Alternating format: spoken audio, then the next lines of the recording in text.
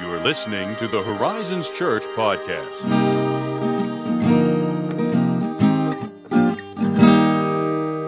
Salutations and greetings. Oh, and greetings sir. to you in kind. Thank you.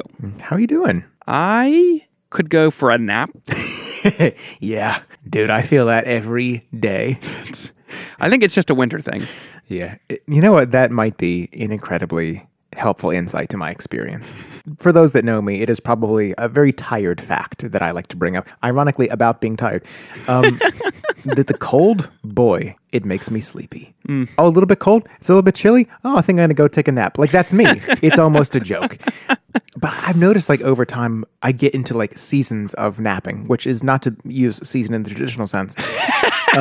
Watch how confusing this is. We could never subtitle this podcast.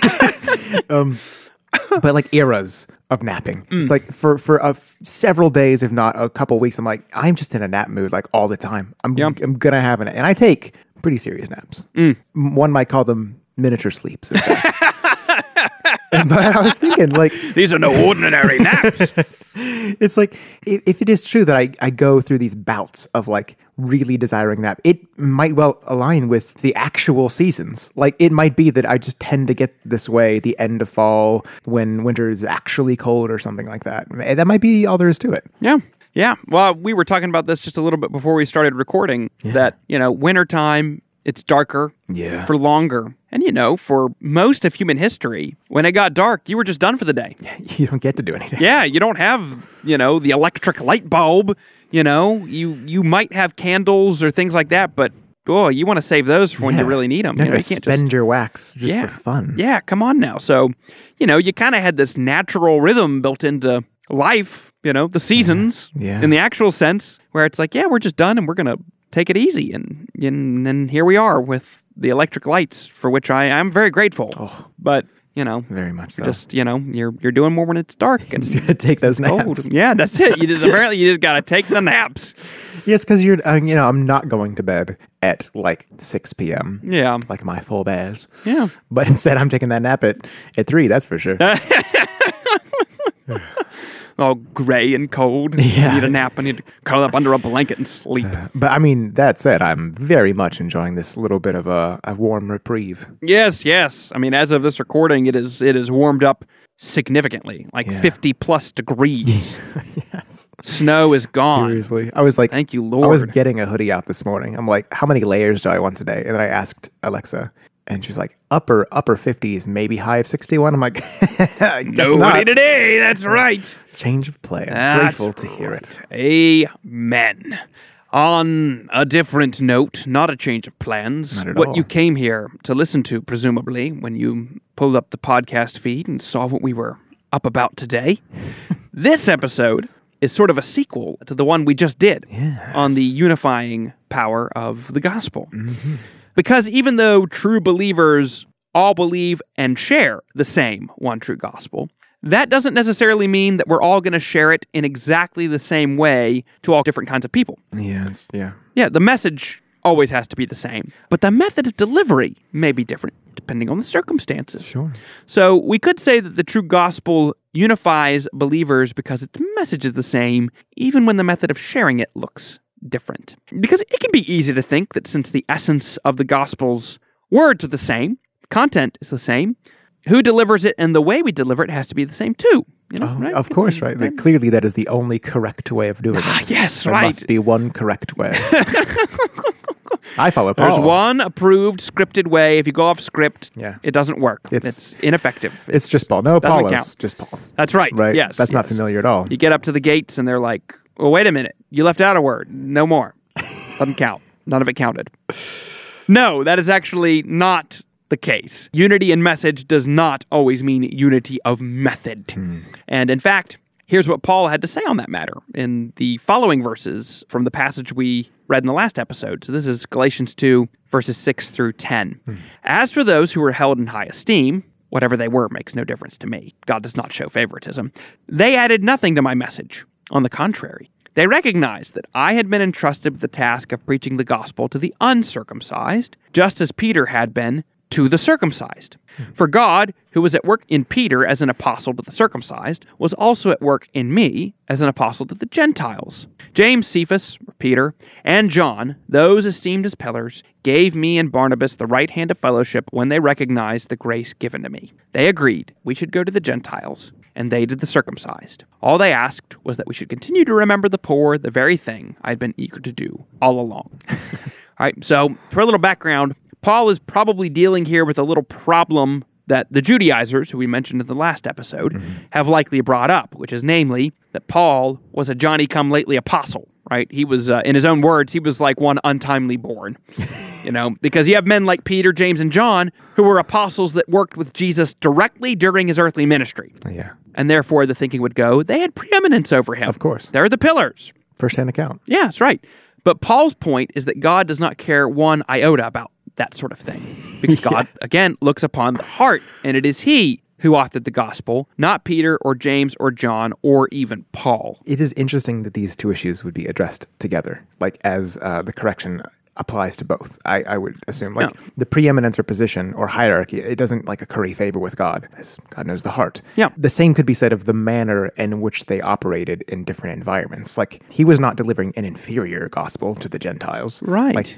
So I think it's very interesting that they're kind of bundled together. The answer seems quite clearly the same in addressing both of those things. That is not a matter of preference or favoritism or something that is superior to a different method. Right. Yes, and I think that's a key note to draw out, is because the apostles did, there was a sense in which they had a unique authority insofar as even Paul was an eyewitness in that Jesus Christ appeared to him and entrusted him with the gospel. Right. But to your point, it's not that Peter, James, and John had a superior gospel because, they were with Jesus in a different way, and then they preached to the Jews, and Paul's out here, untimely born and off to the Gentiles, no. They're all sharing the same gospel. Yeah. And so they're all on an even playing field in that regard. But they were sharing it in different ways to different groups of people. Mm-hmm. And so what mattered was not the manner so much as the message itself. And on the message itself, they were absolutely unified, and they demonstrated that unity by a love offering for the poor. That was actually a tangible expression of their unity. Yeah. That was a big deal. It was part of the offering they made for famished saints in Jerusalem at that time, which is what Paul is referring to at the end of that passage. Mm-hmm. And if you're curious, it's most likely coincident with Acts 11:30, if you want to go look that up later. Okay. But we can use an example from Paul's own ministry to demonstrate more concretely what we're talking about here. Because when Paul did preach to the Jews, it's interesting they bring that up, because he did preach to the Jews. Yeah. And Peter preached to the Gentiles. In fact, the first major Gentile convert, Cornelius, Peter went to him. That's very interesting. So that isn't a statement of absolute delineation. Yeah. It's just that Peter ended up having more of a focus on the Jews and Paul more than the Gentiles, because when Paul did preach to the Jews, he would share the same gospel of salvation by grace through faith in Christ, right? But his method was different. In those cases, he would typically go into the synagogue or the gathering place of the Jewish people, read from the Old Testament scriptures, and then argue from those scriptures that Jesus was the promised Messiah who was prophesied in those scriptures. Yeah. And therefore believe in him. I can't help but think of 1 Corinthians 9 about becoming all things to all people, and the fact he, quote, used his freedom, which is an interesting theme from last episode, to do so, as he lists the variety of manner and context in which he shared the gospel. It's it's very clearly this consistent theme throughout in various points of Scripture. Yes. And then to that point then, Paul would do that, but almost every single time the Jews just rejected him. And not only did they reject him, they would run him out of town, pelt him with stones, try to get him thrown in prison, all this stuff. Yeah. Big bummer. So Paul was most effective and fruitful when he preached to the Gentiles. Yeah. That's where he was getting all of his converts. And when he went to the Gentiles and preached the same gospel, like in Acts 17, as an example of this, he didn't start with the scriptures. Yeah, because why would you? Yeah, right. Instead, he went into the marketplace and reasoned his way from nature and from their religious inclinations and even from their own poets. I love that so much. Yeah, to the fact that there must be a true God they didn't know. In fact, they even had an altar to an unknown God. Mm-hmm. He's like, well, I'm here to tell you about him. And that this God has actually revealed himself in a man named Jesus. And God has set a day on which he will judge the living and the dead. Believe in him and repent. Mm-hmm. So the essence of the message doesn't change. It's turn toward God, trust in Christ, repent of your sins.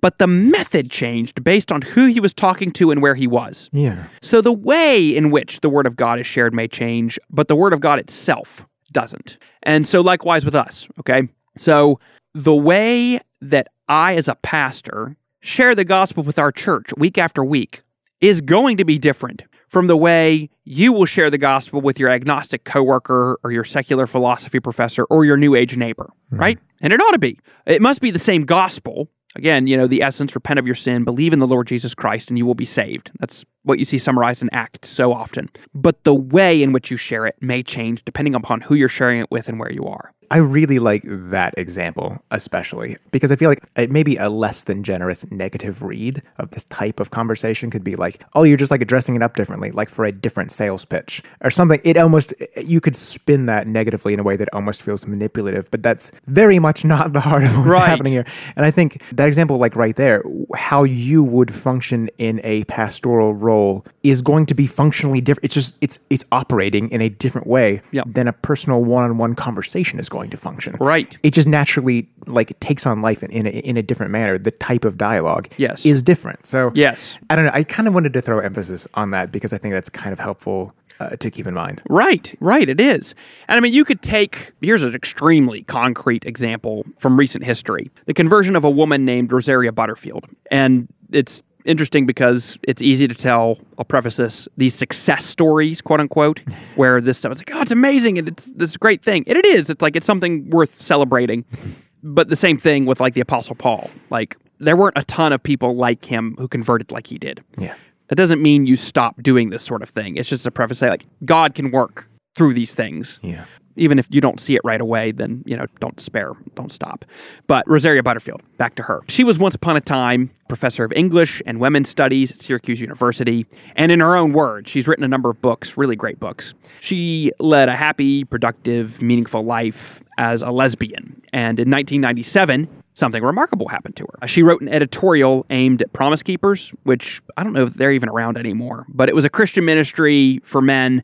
She wrote an editorial aimed at them, and in response, as you can imagine, received equal parts fan mail and hate mail, right? So, in fact, she was getting so many letters that she kept a Xerox box on either side of her desk, and one was for fan mail and one was for hate mail. So it's like, throw one in there, nice little categorizing system. But then one day she received a letter that defied her filing system, and it was from a pastor in her area named Ken Smith. And in his letter, he didn't attempt to argue with her or even attempt to convert her to Christianity right away. He simply asked her some questions. Like, how did you arrive at your interpretations of some of those scripture passages you referenced? And why do you believe the way you do? Like, where's that coming from? And then he invited her to his home for dinner. Mm-hmm. Well, that letter sat on her desk and nagged at her. Like, she didn't know which box to put it in until finally she couldn't resist, and she accepted his invitation to come over for dinner. And she found him just as kind and respectful in person as in his letter, and they developed a friendship. And it was a friendship in which eventually she started attending his church. And so they'd been having these one-on-one conversations at the dinner table, but then she was also hearing him preach, which is a completely different mode. That's not so much dialogue as in he was, I believe, when she was converted, he was preaching through the Gospel of John. And all that is to say is she did come to know the truth of Jesus, repent of her sin, and follow him with all her heart. And that happened because Ken Smith didn't share the message of Jesus with Rosaria in the same way during those dinner time conversation. Yeah. He would have when he was preaching to the church. And when he was preaching to the church and she was there, he was preaching to the church. But that was also happening in the context of one-on-one conversations that were different.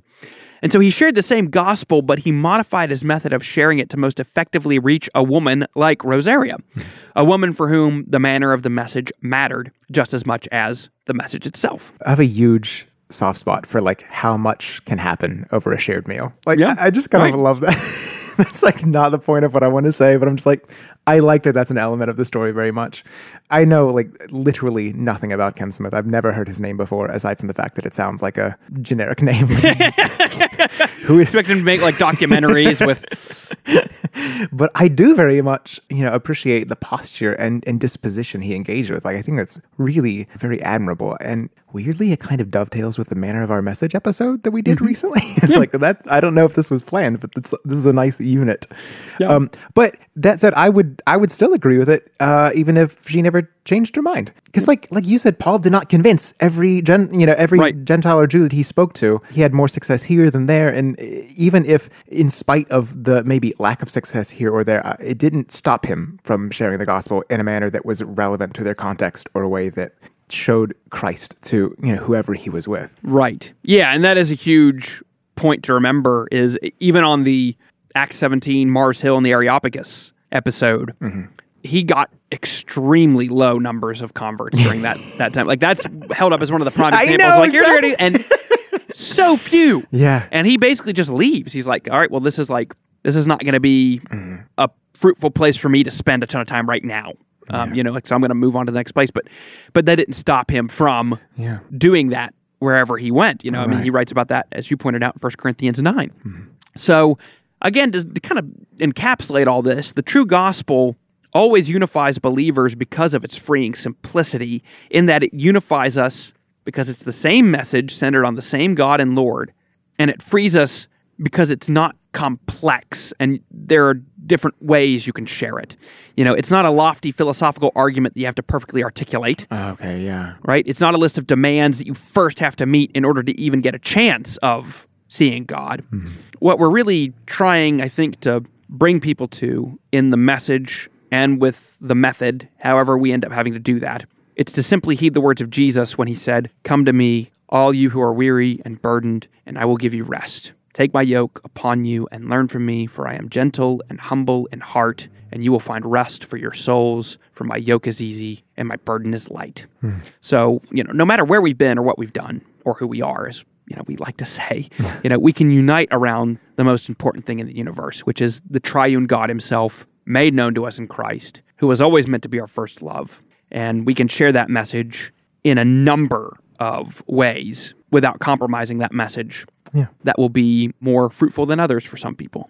So even if there's not unity necessarily in method at all times, we do have the unity of that message, which is very good news. Indeed. So thank you as always for listening. If you have any questions on this or any other topic, as always, feel free to email us at podcast@horizonschurch.net. And if you want to leave us an honest 5-star review, I mean, that's one method.